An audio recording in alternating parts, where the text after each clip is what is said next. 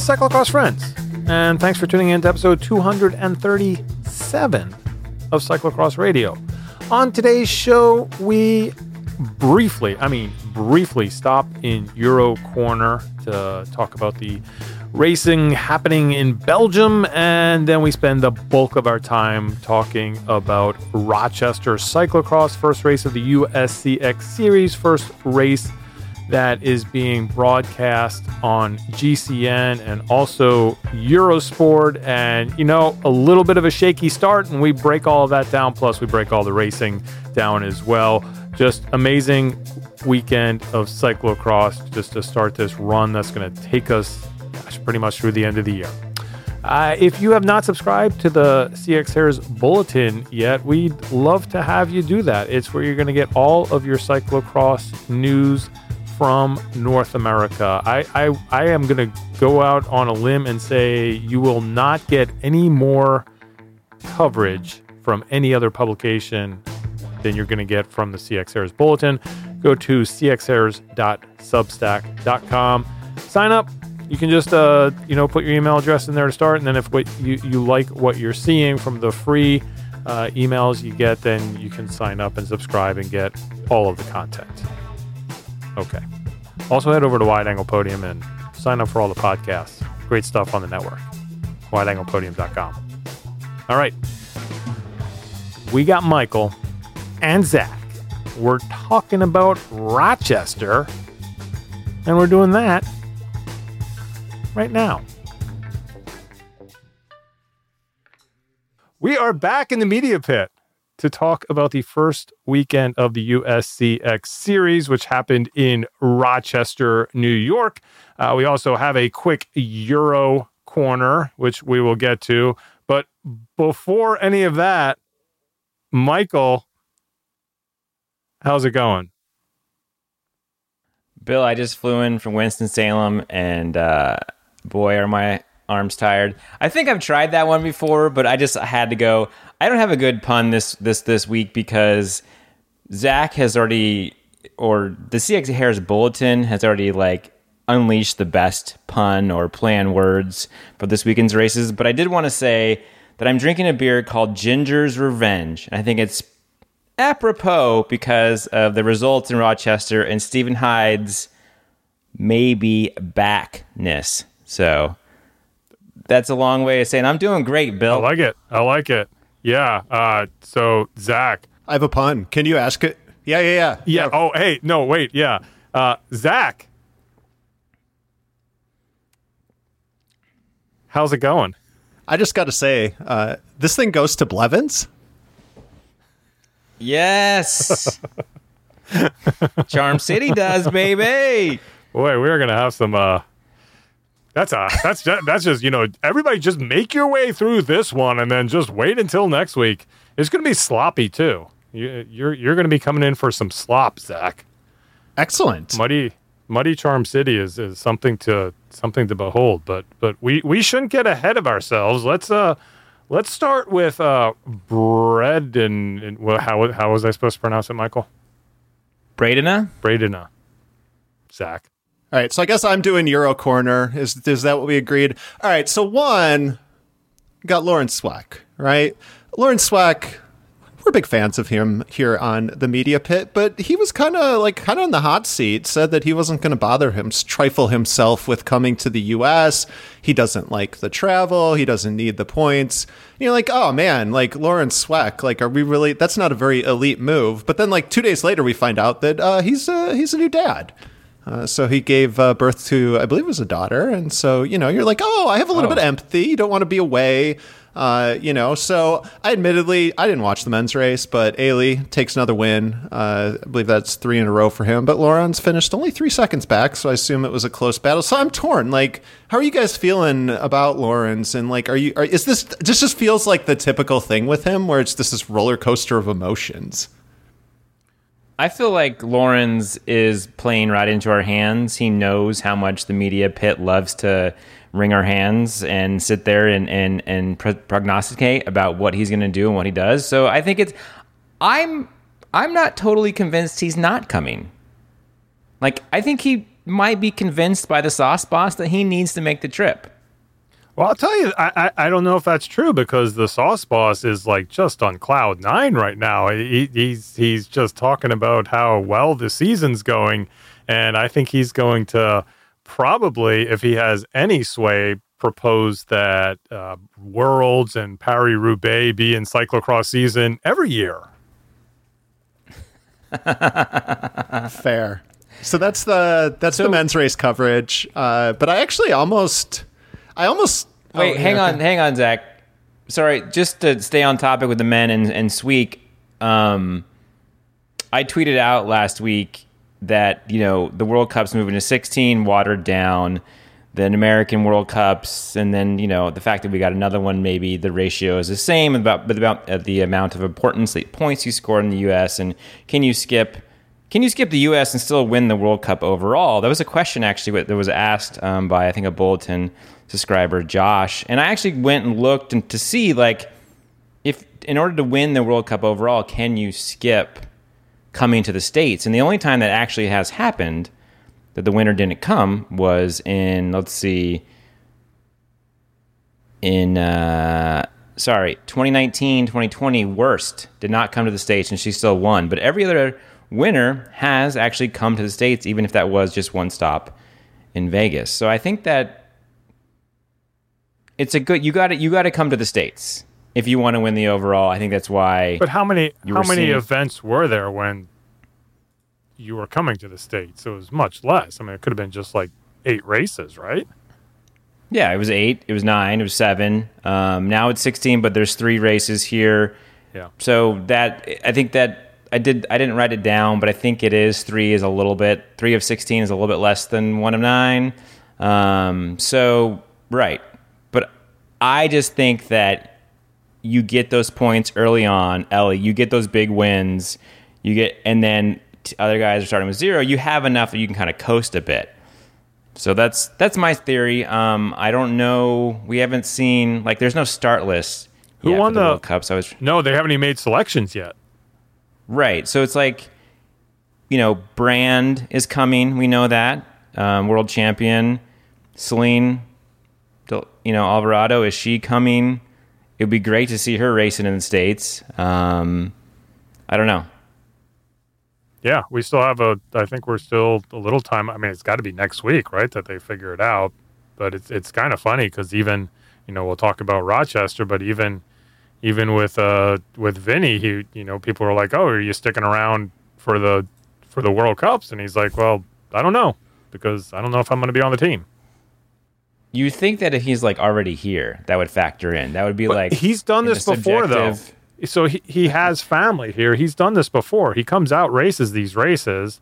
I mean, it's well worth his time. 1, if he can just, hang out with his family, and 2, just scoop up all the available points, especially this year where it looks like he's not going to have any other competition from Sauces or whomever else. Then, yeah, it's a win-win for him. And then he just goes back home. I did see Blanca Vosch is coming, so she said that she's going to be racing in the U.S., which is really cool. Women's race, I actually almost wrote about the women's race. It was a banger. So Femme Ben Empel started out super hot, which she said that she later regretted, but she finished 6th. But it was kind of exciting because it was Worst's first race, and Prime Time was there. And our girl Yara, I think that she has been listening to the media pit. She was riding the high of that win at the Slag Heap. Slag Heap. And, oh man, she did Prime Time dirty. Wow, did she do her dirty. She made this aggressive pass, and it wasn't like a high-speed pass or anything, but it was in this swoopy downhill. She kind of took the inside. Primetime had to dismount, and Primetime, you're like, okay, in the past, she's just rolled back from that, no problem. She didn't even come close. And I have to say, just watching the women, I think a challenge, for the North Americans coming over is that it was so fierce. 2-3 laps into the race that they're just still attacking each other, just over and over and over again. But, Yara Castelline, she's in the mix. Even late in the race, she's making moves and getting to the front. And I think we're seeing a new race tactic from Denise Betsema as she's kind of letting these youngsters go out. She's saving herself. And this is 2 out of her 3 races where she's made a last lap move and just totally dusted the competition. And so, I don't know if we're going to see as much of the just Hail Mary from the gun from her as much, but it seems like, she's not making those mistakes and racing better late into the races. And it was actually, a very good tactical win by her. So kind of very interesting. I mean, love to see Yara mixing it up. Worst was okay. She finished 4th. Maybe not like the big grand entrance that we expected from Primetime and Worst, but the big takeaway for me is that just the pace was so high. Like it's even higher than it was last year when we said it was higher than it was the year before. It just keeps building. And I think with this influx of these youngsters, we're just going to see fierce racing for years to come in the elite women's field. And also, we had a all top 10 Dutch riders. This is crazy. They did it. Zach. I know. I mean, hurt a little bit because Anna Kay was out. We wish her a speedy recovery. And I think, Blanca Vosch isn't racing. We expect to see her in the top 10. But yes, it happened much quicker than I expected. Yeah, where was Blanca Vosch? Wasn't she racing like Road Worlds? She was getting 4th. Yeah, okay. In the Road Worlds. She just messes around and does everything. Name a sport, she'll go do it. What did Blanca Vosch out here messing around. So what did you think about Laura Verdonschot's decision to go race the Toy Cup? Did she finish 6th? No, 5th. Like, 5th. Did she win? Okay. 5th. She got one better. I think that Belgian, it'll be interesting when Sanawatch, fires up again, but it really seems like the Belgian women are in like an even worse place than they were last year when they were naturalizing random riders. They seem like they're in a really bad place. And they picked the wrong rider. I think they need to find a way to start stealing some of these Dutch women. Like, hey, are you like number 9? Are you number 9 on the depth? Are you not even going to make the world's team on the Dutch depth chart? Like, come on over. You could be Belgian, right? Like Fritz. Let's move on. We've got so much to talk about Rochester cyclocross. Where do we start? Do we do what everyone came here for and talk about the live stream? Yeah, let's start there. Because look, here, I'll start this way. Bill, you were on site. Zach, you were also watching with me, but I was in Winston-Salem at the last USA Crits race, but very stoked that I could actually tune in and catch up the cross race at my Airbnb while, the crits are at night, so there was time to watch the race, and I'm excited. And I even somehow tricked GCN to let me watch it on my laptop. I didn't cancel it, but it was somehow, I don't know how. I made it work. I was excited. I'm just like, here we go. This is it. We've all been waiting for this moment. Like, the news has come out that the C1s are going to be on Eurosport, so like all the Europeans are going to be watching and getting an American cross. And we have this series kicking off that's, everybody's been talking about it, and like everything is building to this moment, and it just kind of it flopped in the beginning there. It was not good. And I'm sure the people who were running the live stream were working as hard as they could to fix issues, and were freaking out and were not happy. I know that was not intentional, but it took the wind out of my sails. Zach, what did you think? Yeah, the technical difficulties were, you know what, I'm even willing to look past that. Like the technical difficulties. To be really honest, I think, credit to Jens Decker. He stayed up to watch the women's race. And even after the women's race, he's like, look, I'm going to bed. Like, I can't do this. The only reason I kept watching is because I knew I had to write race reports. But it was day one. So I'll say this. Day one was unwatchable. Like, it was like they paid to have cameras to, like, if you had family, to be like, oh, hey, I saw you on a live stream. And I think, so we talked to Bill, and I think Bill said we're taking the long view, though. And I think, I made this point. The biggest problem, I think, was with the production. Like, producing a cyclocross broadcast takes work. And I gave this analogy. I announce races, and I have a general... I'll do podiums when I do a crit, because crits are just groups of people riding around over and over. I actually refuse to do podiums announcing it at cyclocross races, because when you lose the front of the race for even a lap, it takes 2 more laps for you to figure out what's going on in the race. And I think they just... What do you mean? Sorry. Like, if there's a cyclocross race going on and I turn my attention away to do podiums for 10 minutes and I come back to try to announce what's going on, like, I don't know. Oh, podium. And especially when there's like 2 different races on, just forget about, like, I become worthless at my job. Like, I just become superfluous and I should just go home.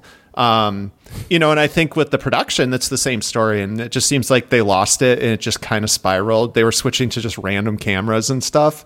Saturday was disappointing. Like, and especially with the hype that was built up, the faith that riders, and even I did, I was like, I felt bad because I was like, hey, let's subscribe to this. So show them that there's value in it. And I think against that backdrop, like, if it just was like, hey, it's a live stream and it's pretty cool that a race paid for it, that's one thing. But there was a lot of infrastructure behind this and it was hyped up. And I think against that backdrop, like, I can't even give it a passing grade. Like, it was an F on Saturday. Oof. I think there's a lot. I cannot disagree with your viewing experience. I will say a couple things were working against the debut of the live stream.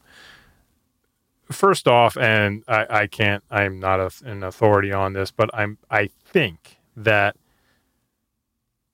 the decision to have the races on Eurosport was an 11th hour decision that is amazing. It's so great. It's so cool. But I think that put a lot of extra pressure on the production team, who thought they may have a little smaller audience and just be able to get a bit of a pass on this first race. And the second thing that was really working against them is that I've covered pretty much every race in the country, and especially the 4 events that are part of the USCX. Rochester is hard. It is so hard. It's split up. It's sectored. There's a lot of trees. There's a section called the jungle. And it's just, you have to be a well-oiled machine to pull off Rochester. Plus, they were depending on a drone for a third of their coverage, if not more. And Saturday, that drone was inoperable. And, you can talk about the directorial decisions on Sunday, Zach. But, yeah, I think that they had it up there, and it made it much better. I think from Saturday to Sunday, the quality went up, but it was still kind of jumpy in the switches that were made. But that's, I guess what I would say is, if I was making the UCI US schedule to have the best experience and the best to sort of start off on a good note for the series, my first choice would have been Charm City for race number 1, and maybe we'll see that jump in quality this coming weekend. However, we're also going to have weather, so I think that's going to be something else that they're going to deal with, or even Cincy is a pretty wide open venue as well that I think will be a little easier for them to cover, or even Jingle, where they don't have to worry about it because all the World Cup infrastructure is already there that they can piggyback on. And I guess the other point I wanted to make, this comes up where people are talking about, how did GCN get this wrong when, and I don't even know if I'd go that far. As Zach said, I do want to sort of give them a little bit of room here.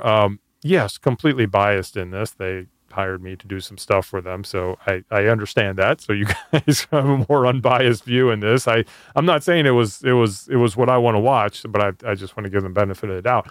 But the other thing about GCN in general is that they're like, well, it doesn't look like the other GCN cyclocross races that we see.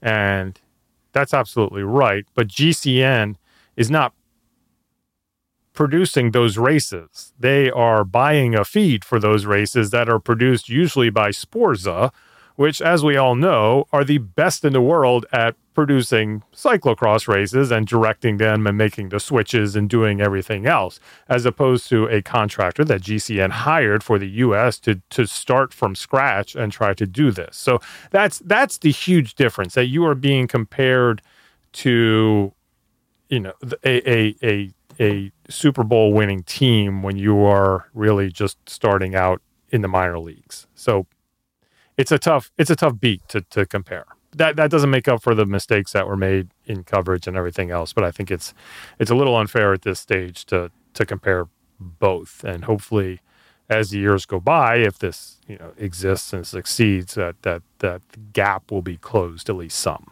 Well, I think part of the problem is that, you know, I think we're trying to take a bigger picture of this, is that we're hoping that people who have a GCN login, i.e. fans of cycling beyond cyclocross, are like, hey, I need a race to watch on the trainer or whatever. And the problem with, you know, so it needs to be, unfortunately, it needs to be good fast.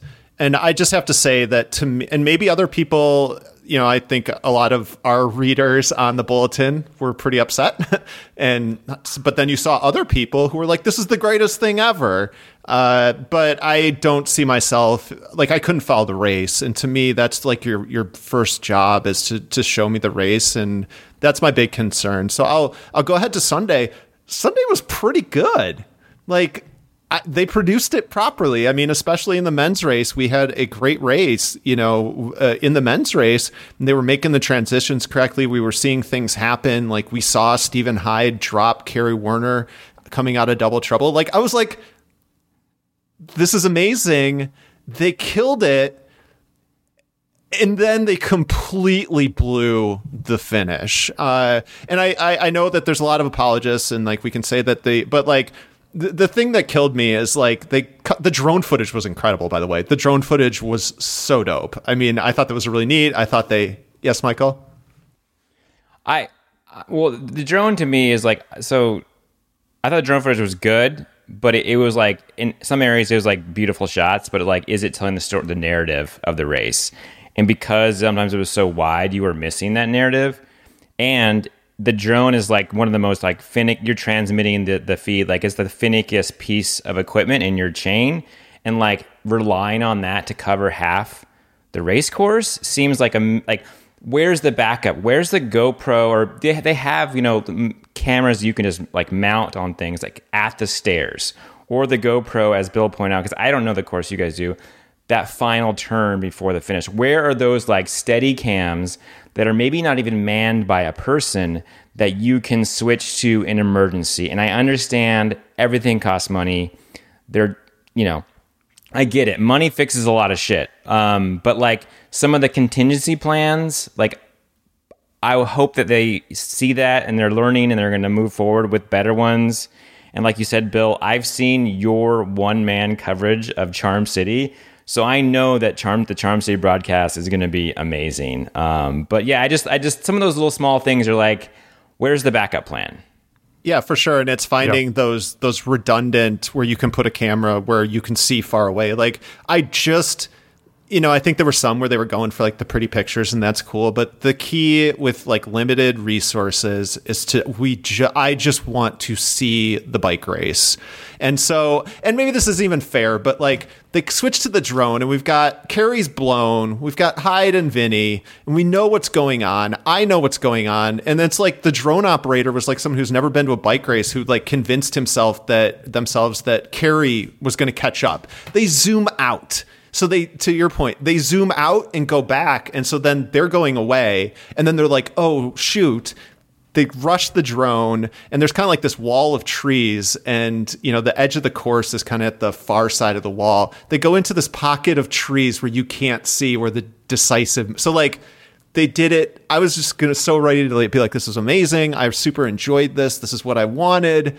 And then it's just like, because it's cyclocross and because we can't have nice things, they blew the finish. They didn't even switch to the finish line camera. They switched late. Like Vinny is posting up as we see him. It was just like, I don't know. It was a huge improvement, though. So if that's my critique, that you blew the finish of a close race, like I actually think they did a pretty good job on Sunday. And if they can kind of replicate that success, I think they're on to something of making a product that people can actually watch and that you can show to someone and be like, hey, why don't you get invested in this cyclocross race? Like, this is a really cool sport we have. Why don't you check it out? Yeah. And I think those are all valid points. We got video of the finish. Maybe someday that'll be out on the bulletin if I ever get a chance to edit it. Yeah, I just want to say, because like I understand that the people who are behind the live stream are like working their asses off. Like I get it. Like I know that like they're not like, oh yeah, that's good. We missed the finish. Yeah, that's fine. Whatever. Like I understand. Like they also are like, pissed off themselves and are going to make sure that doesn't happen next week. Like I want to say that. Like I was worked in production many years. Like I get it. Like that was they're bummed about that, and they want to make it better. Well, I will say there is precedent in U.S. cyclocross. I was thinking about this. Hartford in 2017, there was that off camber right before the finish where the camera's watch and hide, and just as Hyde is crashing and breaking his bike, it cuts away. Like you see Hyde's wheel. Who had the exclusive video of that happening? Was that Spencer? Spencer, wide angle podium, baby. Yeah. So that was kind of like, that was a pretty bad botching. I mean, Hartford was just a mess. There's the U23 race where Max's chain drops 8 corners before the finish, and like they're like scrambling because their entire back half of the course cut out because someone snowblowed the coax cables. That was super fun. What was it? Was it the Bears or the Packers that had the snowplow game in the 70s? I feel like that would be the Packers, right? I think it might have been Soldier Field. It was the Bears. Like they were kicking a field goal, and all of a sudden, like this snow plow came out and just like cleared a little path for the field goal kicker. Just like, I mean, yeah, just like, like the facilities guy just sent him out. He's just like, go, for the home team. So then, Then there was 2018. This was the bad version of that. Okay. Yeah, we had the Fog Bowl too. 2018 at the World Cup Waterloo. Like, I don't know why they didn't put a camera on top of Trek Factory Hill, but it was the Ellen Noble race, and her and Voss went down there and they didn't have a camera on it. And literally the only way we could tell is whoever was going to come out of Trek Factory Hill first. So there is precedent. Don't worry. There's precedent for finishes being blown in cyclocross that I can certainly remember in the last 5 or 6 years. Yeah, well, I'm not to go into your world, Michael, but I was all prepared for it after watching a season of USA Crits, where I don't think I saw one finish. Yeah, a lot of precedent there. As someone who's been on the ground, I've missed a lot of the races, but yeah, it is a shame because the crits are awesome. The cross racing what I saw looked awesome. I'm sure if you were there, there was some intense battles. Like there are some really good things that are coming out of the States and in terms of racing. And it's like, we keep kind of fumbling sometimes at the goal line, like just delivering that perfect product. All right. So let's do the racing. We'll just go in order, I think, as we are wont to do. So we had Saturday, C1. I mean, I think Claire Honsinger put it perfectly. Bill, I was watching the intermittent parts of the first lap of the elite women's race, and you could have told me it was 2019. Put an orange kit on Claire Honsinger in 2019, all over again. Even from this, I was looking back on that, and even from the start, she was farther back in 2019 than she was this year, but she still was like 5th, I think, coming off the start into the first couple turns, and just she made her way to the front faster. But I don't know what you do with Maghalie Rochette, especially in these early season U.S. North American races. It was funny because you had that the quote from her about doing her homework. That was not impromptu. That was not out of the blue. I have video of David, her partner and coach, on the start line to the camera saying the exact same thing before the race starts. He just turns to me and goes, "We're going to see who did their homework." And then 2 seconds later, she had a 5-second lead. It was pretty remarkable. I mean, I will say that is a dream as a journalist doing a race report. Anytime you can get a money quote that just leads to your headline, that isn't just recycling Rochette Chester. I love it. Yeah, I mean, I think we saw kudos to Erica Zavetta for giving it a go during the prologue on Sunday. But you're right. I think that, you know, we talked about in the green room. I was on the Canuck Crosscast with Michael Vandenham and Jen Jackson. And if not to listen to me, you don't have to listen to me, but it's one of the few cycling podcasts that I listen to. They're super enjoyable, and their levels of, you know, their passion, and they just nerd out on cross. It's like you're in a Canuck conversation. But they were kind of tipping me. They're like, yo, Mags is flying right now. And it turns out it was true. Yeah, I mean, she did awesome in road nationals and supposedly was feeling flat the whole time. So, you know, and then it's just just flying right now. And it's what we've seen in the past, and it's kind of like interesting to see what they will do with that. I have a feeling that they may enjoy racing in North America more than Europe, so we may see more of Magali Rochette in the U.S. for longer this time around. Well, so I don't know if you guys saw that Magali put out a video, and I was trying to search it and find it. I can't find it to tell you the name of it, but if you subscribe to her newsletter, I'm sure it's in there. But they talked about some of the goals she had this year, and really was to be bold, and like she wants to win worlds in Fayetteville. You know, it's in North America, and that was a big goal of hers. And in the video, you know, very well done video, talk about training harder than they have before. And so I know we've seen this before. She comes out hot and just crushes domestic field. So like, is she crushing the field by a factor more, or is this the same? I'm like, I don't know. Like, maybe Billy says maybe she's going to stick around. I don't know. Maybe she's going to try and go to Europe. One thing I was thinking about when you're talking about the women's race and Bredina and just how intense it was, thinking about Mags back-to-back at Rochester, and just, she didn't race with anybody, right? Time trial.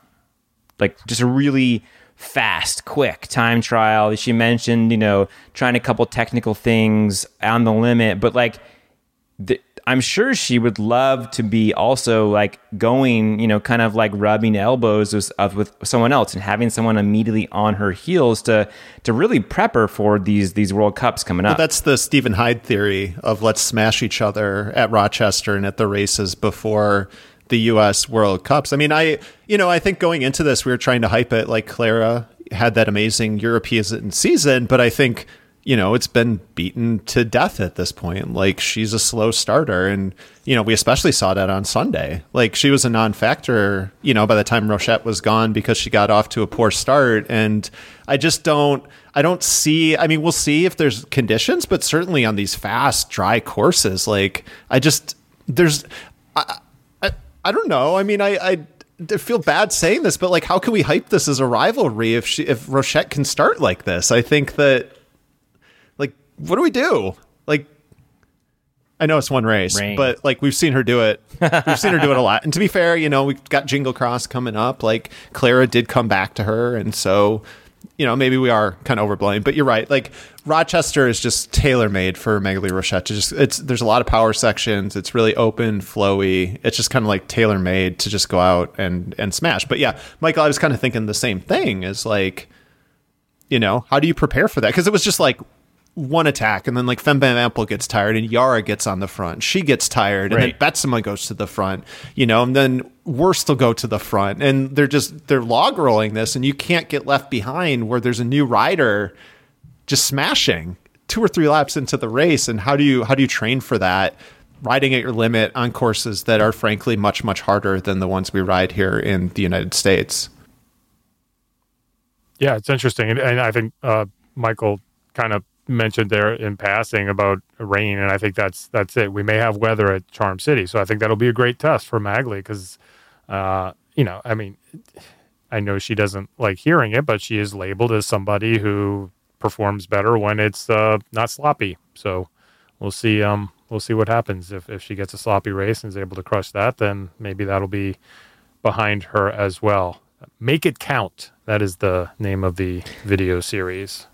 You can just Thank you, Bill. Yeah. Thank you. It's just Maghalie Rochette, all one word, both names, one word on YouTube, and you'll be able to find her. So at the front of this race, nothing too surprising, I think, Bill, from like at least say like heat check relevant. We had Claire Honsiger, who we expect to be second. She was very strong second. Like once the glow plugs got going, Claire raced really strong. What's kind of interesting, she said that she felt a little bit, she was losing time to Rochette actually in the technical sections, which I thought was kind of interesting, because Claire, I think we viewers are very, she rides really well in Europe on those technical courses, but also, as she said, gives her something to work on, and that Claire, Bill, you've always said this, it's kind of like this puzzle to solve. And so it'll be, how does she improve on her technical skills? But Caroline Mani too, she delivered. She was riding high at Go Cross in 2019, kind of had two disappointing results, really a non-factor in 2019. So she seems like the firm third place rider, if I had to kind of predict what the heat check is going to say. Right. That's what I noticed. Is like Caroline Mani was the best at Go Cross, but we were missing two of the the North American stars, and she slotted in right behind them. So like that kind of, maybe that's how it would have gone in Go Cross. But it's interesting to see that it played out that way. Well, I think the missing part and that you had at Go Cross for one day, that also I think is also making a play probably for the third fastest out there, and was trying to solve the problem of Mani, was Becca Fahringer, who unfortunately in Sunday's Go Cross race a week ago, went down, hit her head, got concussed, and I don't know. I don't want to second guess what Becca's doing. She went out and raced, and she actually looked pretty good. Dropped her chain. She was sitting top 5, dropped her chain. Says she was there for like 45, 50 seconds, which is a huge chunk of time. So she lost 3 spaces, but ended up 8th. But just talking to her, still feeling dizzy, still having symptoms, and didn't race on Sunday. And yeah, I don't know. I mean, I'm sure she'll be in Charm City, but I just wonder when we'll see her again racing, and when it just is, at this point she's racing to protect points, and I just don't, at some point that's just doesn't matter anymore, right? I mean, it's you just got to get healthy. Yeah, and especially for your head. I mean, that's the one thing I don't know. I have injured many, many things, and I think you can make that assessment to like tough it out or whatever, and we glorify that in cycling, but I just feel like with head injuries I just get really worrisome, and I don't know, I just feel like you have to just bite the bullet and take care of your health long term, especially when it comes to your head. I know that she's in a tough situation because this is sort of, it's what you do is when you're an athlete, it's so much is like results based, and it's hard to separate yourself from your result. But just want to say, Bex, support you. If you need to take a break, like take care of the head, like do what you got to do. Still a fan. I'll still watch your vlogs, grill some bread with a dog. It'll be great. Michael? Yes. Who's your favorite Caitlin in Caitlin Corner? Do you know that I made this note about the so many Caitlins in this race? Because my favorite Caitlin. I don't know if they are a Caitlin though. Caitlin Klaus. She's listed on the start sheet as Caitlin Klaus. There is in 9th place on Saturday was Caitlin Bernstein. In 10th place was Caitlin Keough, and in 11th place was Caitlin Klaus. Just all lined up. Well, obviously the Bernstein, because the Bernstein Bears is my favorite. There you go. She's the only C in the group. So another interesting thing, I think that didn't we have this run from 4 through maybe even 3 through 7? Maybe we had this at Go Cross. We had Raylan Nuss backing up her second place.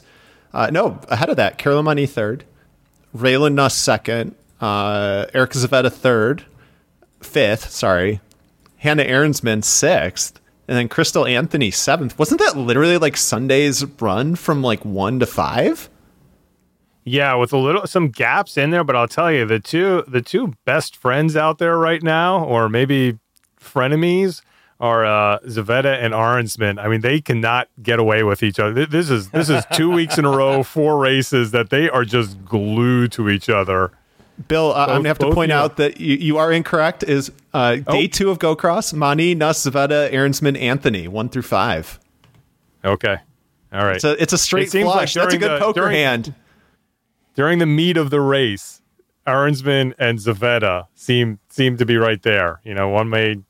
It seems like Zavetta's getting the better of her, but I guess day 2 of Go Cross, Ahrensman did. But yeah, it's just funny because you just look up and there they are. Yeah, much in the same way that in both races we had the battle of the northern border for the men and the women, just in different places on the course, and the women's battle between Clara and Magli really not as significant as I think what we'll get to in day 2 of the men's race, where it was the U.S. and Canadian champ just going head to head in a good battle for pride of your country. So let's go to day 1 for the men folk. I'll just start it off. I think every year we look at this, we've got Vinny B.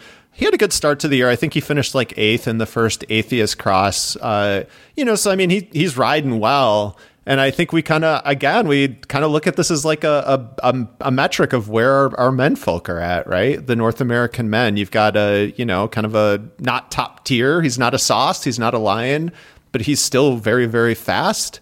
To try to see how our men can compete against him. And it seemed like coming in, Curtis had a shot for sure. The way that he rode at Go Cross. But I will say we had a great static cam on Double Trouble. They knew that was a feature, and we saw him. He crashed in, I think it was lap 3. So Bill, did you get a chance to talk to him or figure out, because we had an epidemic of rolled tubulars over the weekend? Yeah, I want to hear about the glue-spiracy. Yes. Yeah, that was definitely the story of the weekend was the potential bad batch of glue that's out there that is really hard to confirm, but I guarantee you there were mechanics from every team running around with the cans of glue they used, and they were all checking lot numbers and date of production and everything else to try to figure what was going on, or if it was just a happenstance of coincidences or just a ton of bad luck. But more rolled tubulars than I've ever seen in a race by the best mechanics in North America, who don't make these aren't mistakes. They don't do this. So something's going on. Yeah, so I guess that kind of took Curtis out of the mix, and you had Hyde in there, and then you had Werner. So Werner was able to kind of stick with Bastions, but you could kind of see, I think it was in the 4th or 5th lap, it was just like, oh, there's a bike length, there's 2 bike lengths, and then kind of at the end of the lap, Vincent Bastions just kind of like opened it up and rode away with it. But we got to see a good battle between Kerry Werner and Stephen Hyde, whom I guess, according to Twitter, we were supposed to talk about on Monday. That was our directive from Twitter, but we'll do it now on the podcast. I don't know, guys. What do you think? I think, to me, Hyde was just such a mystery coming in. And as the arbiter of backness, I think to say that he was ever gone, I think is super unfair. I mean, here's a guy who was a 3-time national champ. He was in the mix. Like, yeah, his teammate Curtis White was kind of like outshone him during the 2019 season. The dude still finished third at Cyclocross Nationals. We're acting like he wasn't a persona non grata and wasn't even there and finished 27th. I mean, the dude was never gone. Well, you say that, and I agree with you on the sort of results side, but he did sort of like take a break and like disappear, at least from social media for a while, right? So, you know, with riders like Kerry Warner and Curtis White who have done all this stuff and sort of making the content and making that a part of their job, we get to know them and we sort of feel like they're around and they're sort of like, you know, part of our social media. But Stephen Hyde, he unfollowed everybody and like took breaks and kind of like went off into the woods, so to speak, like metaphorically, you know. And literally at times. Does he literally even live in the woods? Well, he goes off into the woods. Okay. He's a bird watcher. He's our bird watching philosophical poet laureate of cyclocross. Right. So I think some of that, for at least for me, played into my sort of like, you know, where did he go? How will he race this year? And I think I agree, Zach, that I like what I'm seeing right now. I like this Hyde that's coming out. Well, let's not overlook the fact that he broke his sternum, had a hip injury that wouldn't go away. I mean, the guy was overcoming a little more than Instagram is pissing me off.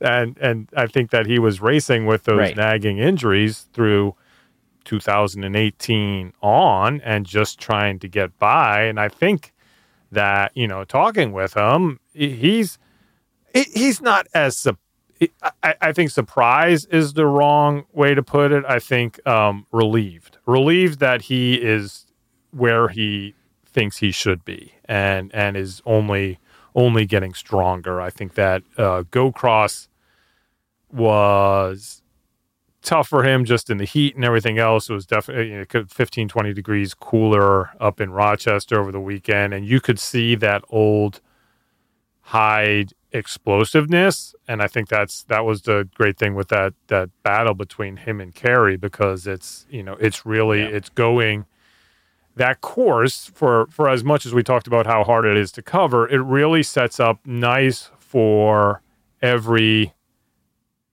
major cyclocross skill set. There are power people and there are skills people, and I think that's what you have. Not to say that Kerry isn't a powerful rider, but I think Hyde has him beat there, and that's what we were seeing. Kerry could go into things like Double Trouble where he actually was able to, you know, get the advantage, or other sections and take time out of Hyde. But then once they get to these open straights, I mean, just to watch Hyde just ramp it up and go was pretty cool. And it did look like 2016, 2017 Stephen Hyde again. So I think it's going to be fun to watch him. I don't know if he was gone or if he's back or what, but I think that the coming weeks, he's definitely one that is going to be worth watching. I was just say Hyde has that snap, right? He's got that snap, and I want to just put it out there just because it's fun to do. He might win nationals. I have a couple things about Hyde. I think one, you know, looking at him talking about he is a new dad, and you know that Hyde does things with purpose. And so, you know, for him to spend all this time on the road away from his family, I mean, his kid was born in April. I think he's doing this for a reason. Like, if he didn't think that he was at the level that he wants to be at, there's no way. Stephen Hyde I think he's savvy enough to want that fourth national championship. Like, he's doing this for a reason. He's only got a year or two left, you know, and it's going to be fun to watch. But interesting, I think the interesting dynamic with him and Kerry is on Sunday or on Saturday, Kerry basically in his post-race interview, he kind of admitted that he had that Stephen had him on the ropes. Kerry's just like, I'm done. But he's like, I'm going to get through Double Trouble first. You go through Double Trouble, you weave your way kind of to the back section.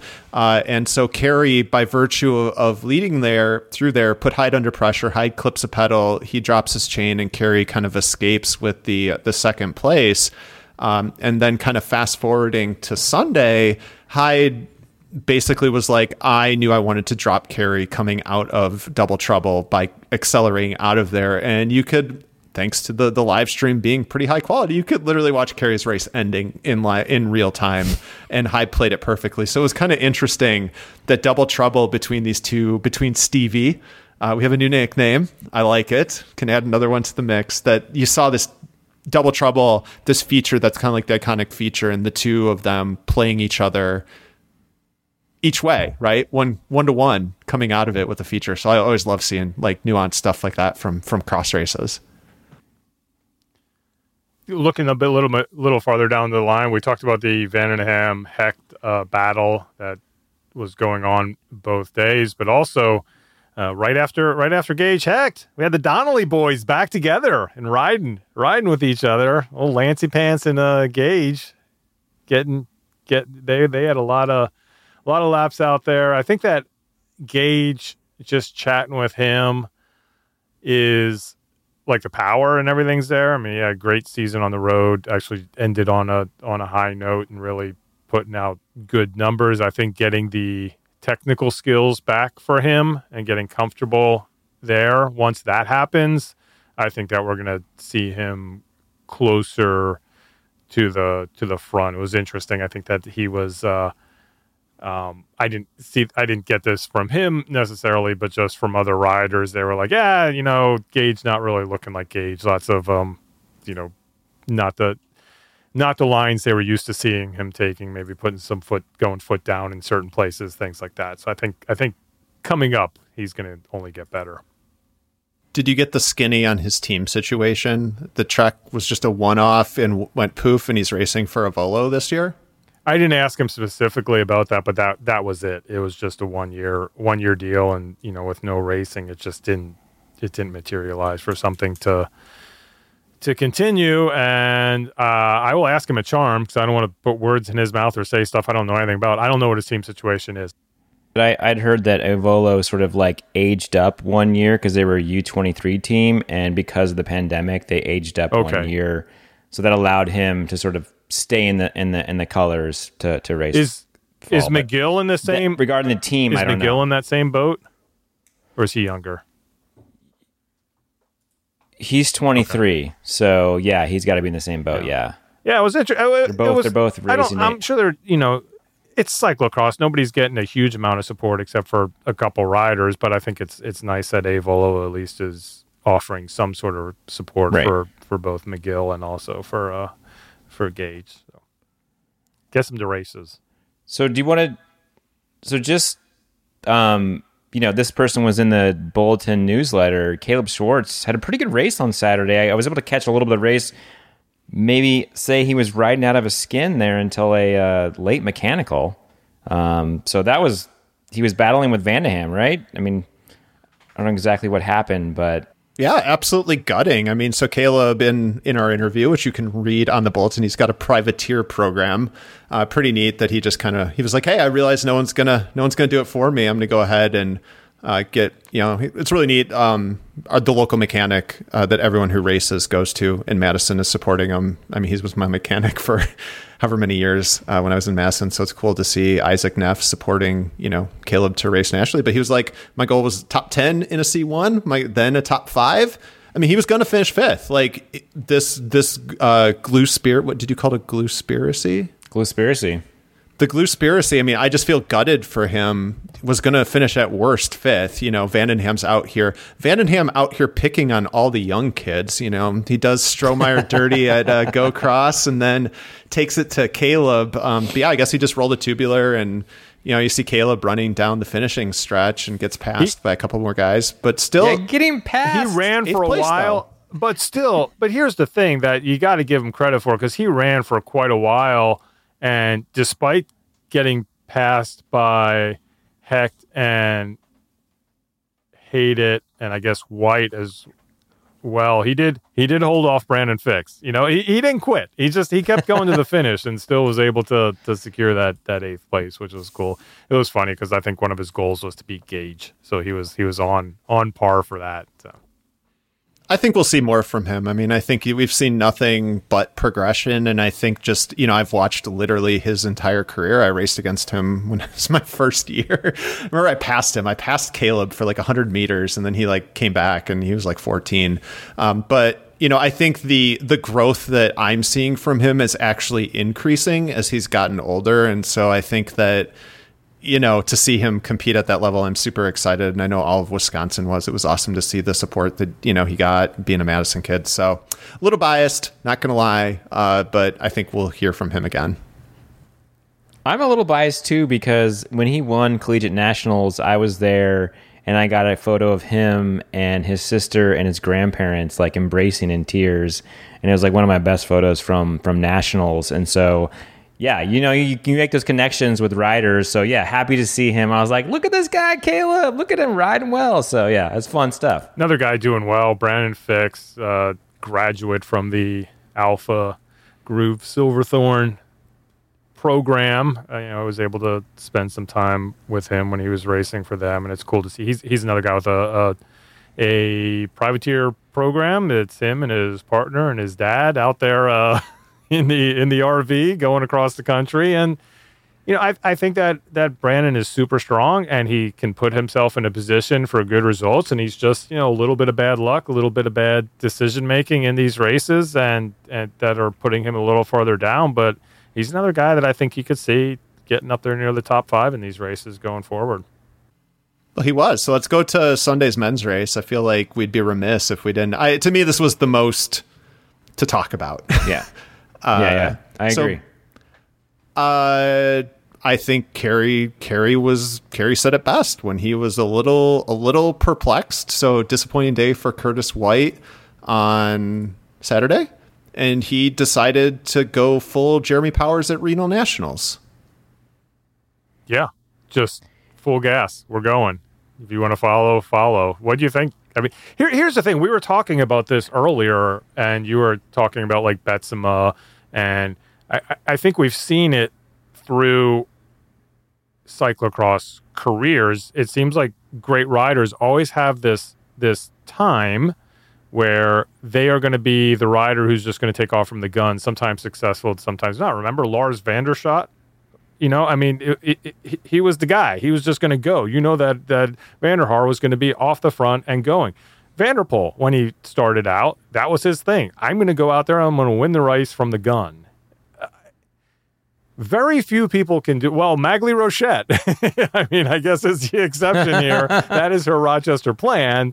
I don't think Maglie's ever sat in, maybe for a minute in 2019 and then just gone. So what did you think when you saw that, Zach? I'll let Michael go. I want to hear Michael's thoughts.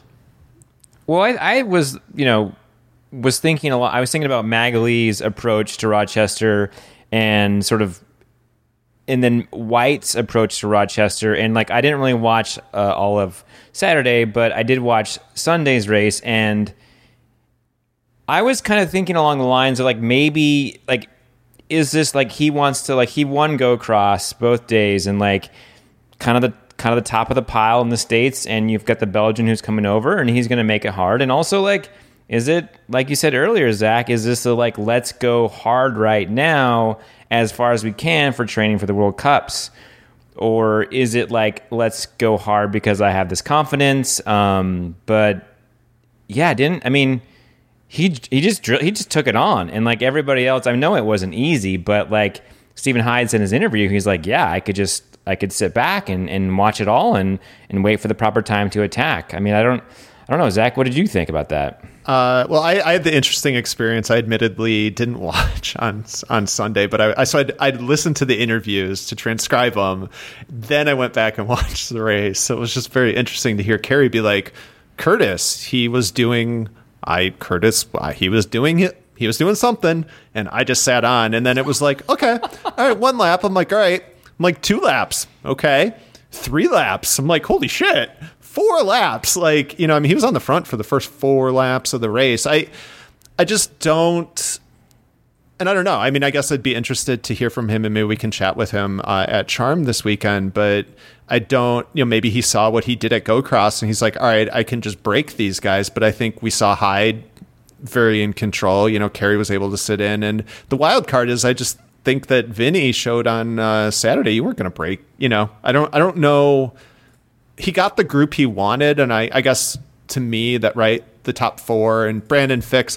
Kudos to Brandon Fix. He was hanging on like a champ. You could just see him riding out of his mind to hang on to that group, and he gets dropped and he comes back. Like, he actually bridged at the end of, I think, the end of the third or fourth lap. I don't know. I guess if I'm going to quarterback it, like, he got the group he wanted, chill out after a couple laps, because it didn't work, right? We saw him crack.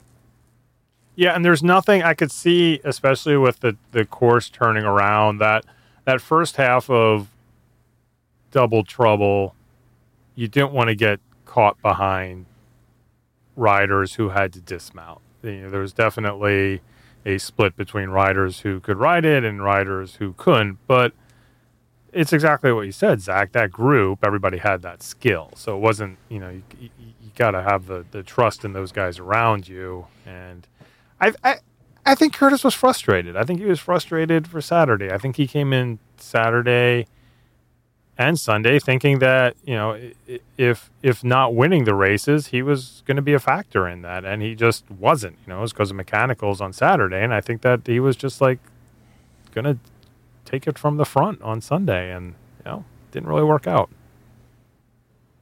Should we talk about Kerry Werner dropping the bomb and going full Lucinda Brand? It was really interesting because it's interesting too, because I haven't watched the broadcast, but I just saw it in person. Before that happened, he got dropped. Like a half lap before that, coming out of Double Trouble, he's coming back onto the riding path, and I mean, I have a photo of him, and his head is just down. I mean, he's just down, and I'm like, okay, well, Kerry just gave up. He's going to get third, and they make it through. And I don't know if what happened was then Vinny and Stevie saw that he wasn't there anymore and sort of eased up a little bit because they knew they were coming into one to go and figured, all right, we just got to feel each other out and see what's going on. But as soon as they hit the finishing stretch, all of a sudden, Kerry Werner's right behind them and not stopping and attacking on the finishing straight. And Bastins was like, the hell's he doing? I mean, he just like completely caught off guard by this move and just comes ripping around the corner. And it was the best moment of the weekend. Just seeing that. I mean, it was great. It was great. Well, they say you don't attack when you feel good. You attack when you feel terrible. And it was good. Like he said in the interview, he just had to give it a go, give it a shot, and then the lights went out. But you got to try. Yeah, it was interesting to see that sort of Hyde and Vinny sort of really racing sort of in their heads and wanting to play the tactical game. But White was like just all power all the time. And then Werner sort of more trying to do the power thing and maybe a little sneak attack. But it really set up for a really exciting last lap. And yeah, the stream got better on Sunday. And so we'll give them kudos for that. And like they missed the final move, but like that last lap was really good. And I got so hyped for American cyclocross watching that. So that was very enjoyable. Well, we're talking about details, right? That we wouldn't probably even get. I mean, I guess we would have known about the bomb. We would have heard about it. I guess what's kind of interesting is, so hearing from Vinny's like, oh, this was great. Hyde was like, responded to it.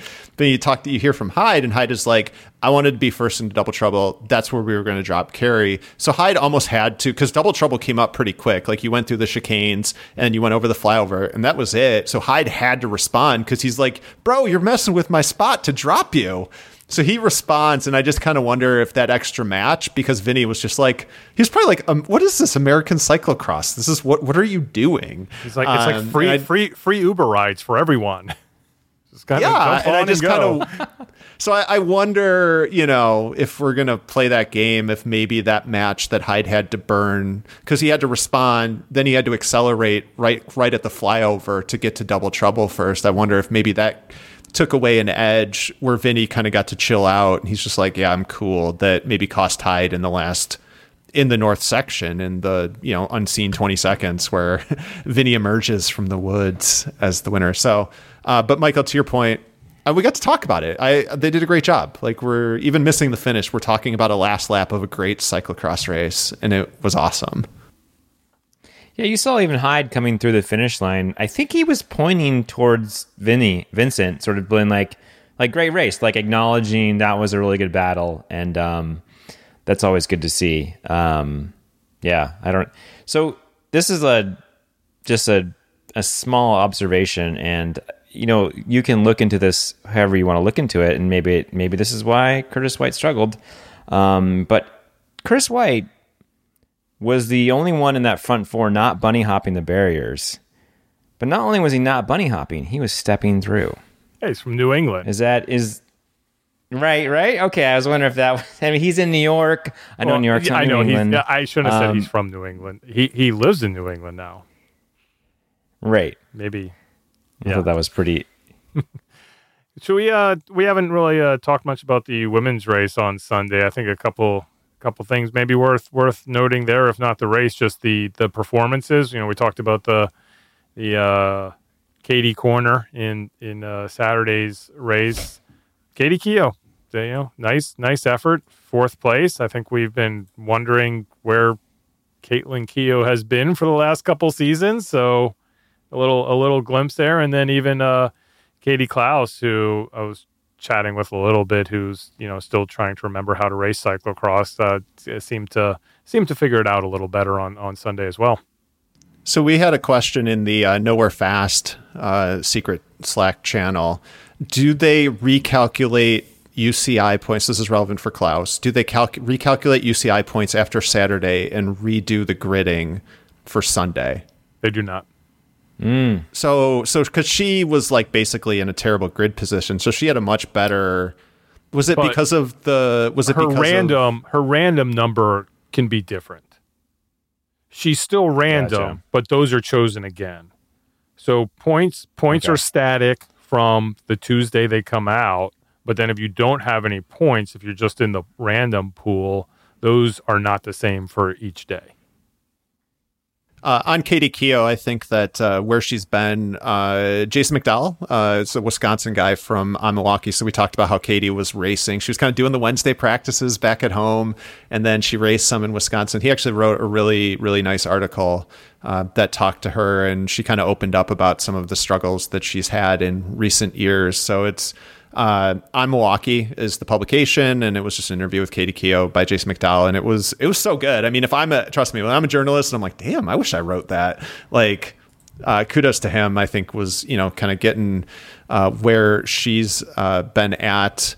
But yeah, Raylan Nuss again. I think that she's mission accomplished. I think so far for Raylan Nuss. I know Bill, you've kind of talked to her. She had big aspirations to be a player this year, and seems like. With the exception of that 6th place, I think on the first day of GoCross, we'd be saying she was on the wide angle podium 4 days. So she's wide angle podium 3 out of 4 days. Yeah, I think should we put together some sort of team competition for cyclocross, because I think Tilford is doing pretty well so far. Maybe we can have that as a bulletin feature. I like that, and I think that there's got to be she started that team. She. It's a pro program. They've got I've seen just in the videos. I've seen the big setups. A lot of great sponsors. Got the photographer. So I can imagine there was pressure that she felt pressure to sort of deliver. And so far, I think she has, and that's really cool to see. I mean, it's hard to with these women's races, the way that Rochette has just destroyed. Rochette Chester, 6 in a row. But this is 4. I don't remember looking back the year before. I know Ellen Noble was really strong and her margins of victory were much smaller. But at least 4 in a row, Bill, that we've seen where Rochette has just won from, she's ridden solo for most of the race. Erica Zavetta. Interesting little tidbit, I guess, with Double Trouble is that, she was with Zavetta, and I think Rochette was the only woman in the first lap, I think, that rode the first steep part of Double Trouble, and that's where she got a massive gap. She came out of that and rode it. So, I think speaks to the technical skills that we know she has, being able to put that in. But it's, again, neat to see where, that's always your point, Bill, right? If you're going to put a feature in, make riding it an advantage versus either a novelty or even a disadvantage. And that was cool to see that they reversed it for the first time ever. And in the women's race, you got to see it again because of the live stream. It happened in front of you, which was really neat.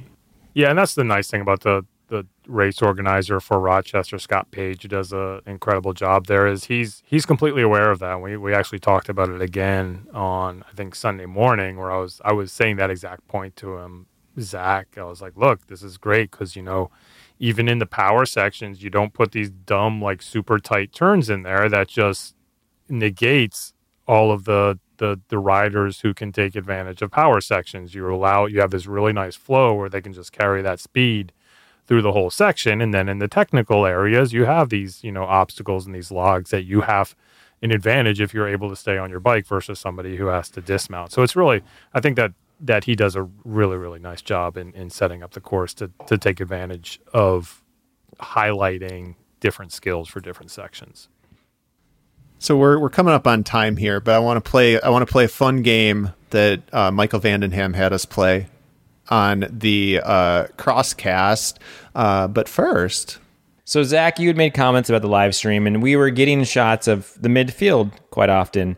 And I did note, so the UCI in road racing has banned the use of puppy paws, the sort of the forearms on the handlebars.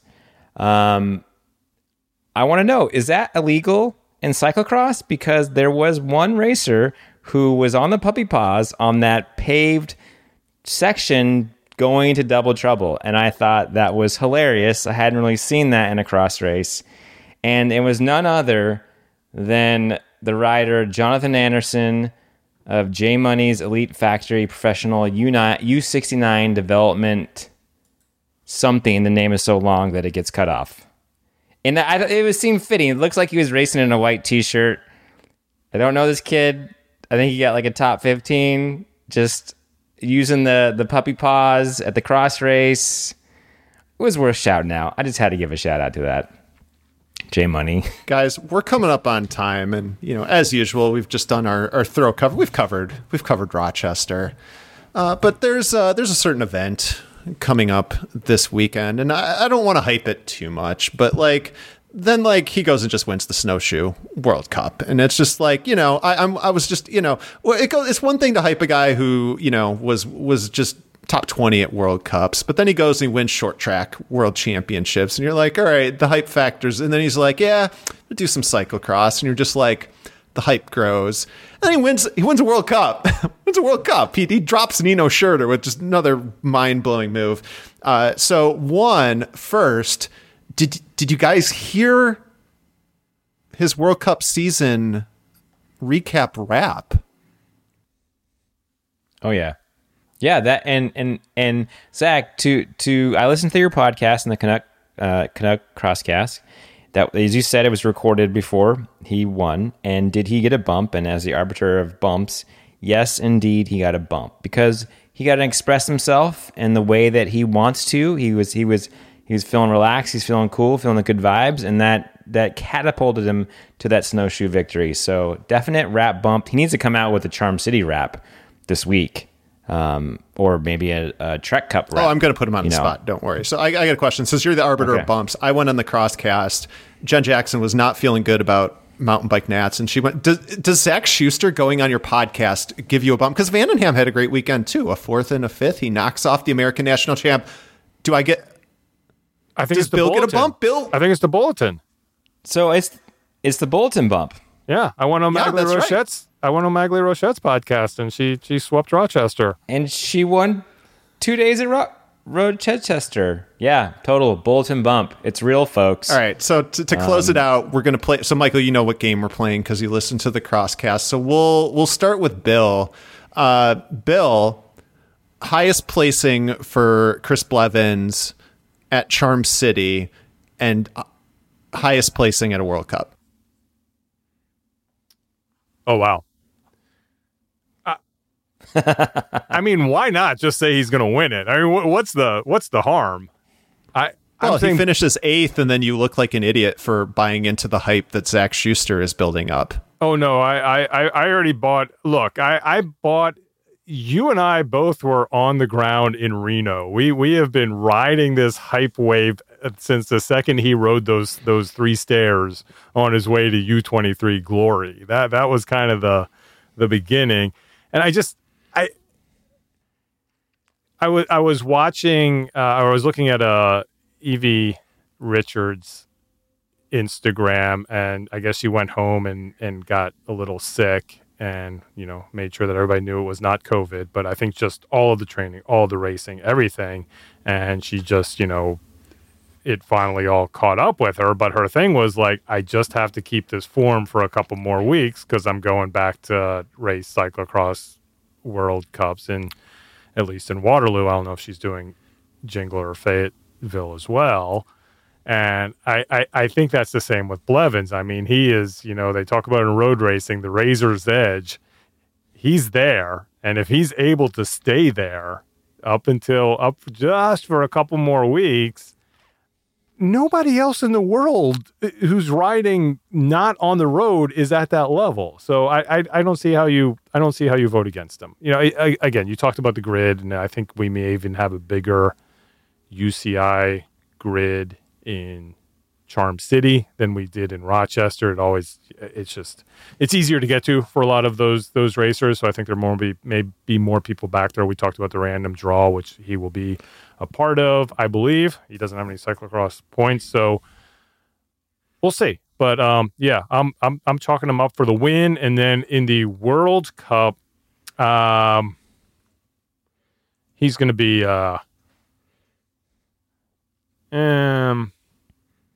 between 10th and 15th. Okay. So I was curious if Blevins has actually raced any cross since the infamous U23 stair bunny hop that I've heard you guys talk about ad nauseum since I've known y'all, even since before I've known y'all. Like, if you don't know about the Blevins hopping the stairs at Reno, you clearly don't listen to anything that Bill or Zach does. That being said, day 1, 4th. But last row start, a couple mechanical issues, a little rusty. Day 2, Charmy wins. World Cup, he gets 4th. I mean, I'm with you. You listened to the podcast, but that's why, Bill, I wanted to clarify the gridding issue. So to me, it comes down to what his random draw is, I think. But there's going to be so many guys who now have points, especially because of the C1, it goes deeper. I think he wins a day at Charm. Like, I do. I had this whole thing laid out about how it was going to go down, but and it actually had me having Curtis lay it out like he did on Sunday, just because he knew that he had to keep the pace high to keep Chris Blevins away. But I mean, Bill, I'm calling it. You're putting a GoPro. We're doing it. We're putting Chris Blevins passing a large number of dudes en route to the front. Here's one thing that he has working in his advantage, even if he has a poor grid position. We watched short track mountain biking all year, even the World Cup mountain bikings, and we watched Blevins' ability and agility and just skill in being able to maneuver around people and move up. And he's doing that on super wide bars with everybody else with super wide bars. He's got these skinny little cyclocross bars now, as does everything else. I think it's going to he's just going to be like a fish, like swimming upstream past people, because it's going to be no obstacles really for him to get around. And Charm has some pretty long power sections that are open. So I think there's a lot of possibilities to move up, even if it's not the most advantageous start. And if Curtis decides that he's not going to go off like a bat out of hell from the start, then maybe that's another opportunity for him to be able to clear a lot of people fast. Michael, I love your pick. We're coming back. Like, if it happens, you're the media. Michael, if that happens, you are shooting to the top of the media pit power rankings. Like, you just put Michael down, Bill, for number 1. If that happens, guaranteed number 1. I love it. What was your World Cup pick, Zach? I said top 10. Okay. I truly think that he is that good. And just, Bill, you've made the point of how the best riders do mountain bike, and he's competing at this high level against people in a sport with money. And I think part of it's wishful thinking that like our superstar is better than just another generic Belgian. And that's part of it for me, is to think that even from a bad start, he can come just raging forward at a course that's built for him at like Jingle Cross. So part of it is wishful thinking, and hoping that he truly is that good. I hope so. I hope so. End it, Michael. Take us out. One last question. One last.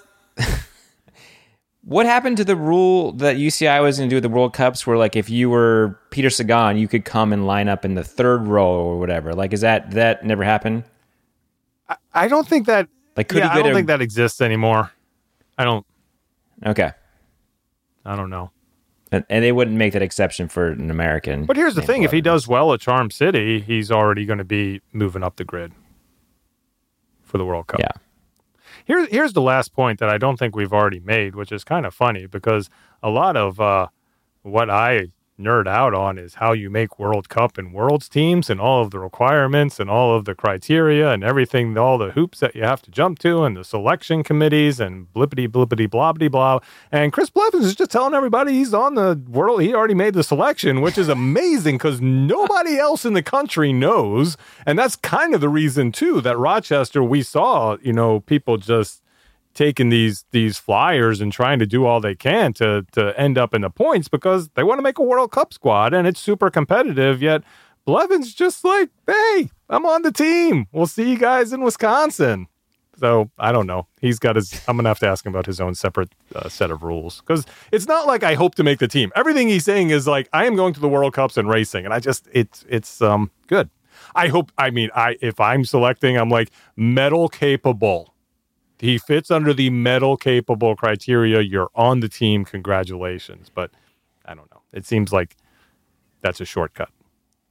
I just want to be there when he goes to USAC and somehow he does really well and he clearly earns a spot and his points just aren't enough. And he's like, hey guys, like I want to be on the World Cup team. And USAC looks at him and just like, all those videos that we did, the ones where we've been hyping you and you won snowshoe. Sorry, Chris. Yeah, if you had signed up for the Olympic Development Academy, maybe we would reconsider. Oh!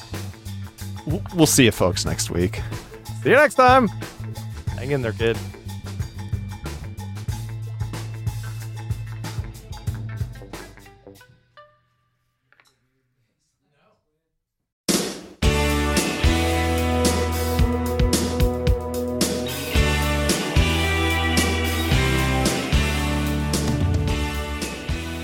Dear cycling friends, we accept the fact that we have created the premier gravel and road racing podcast, and we don't think you're crazy to ask us who we think we are.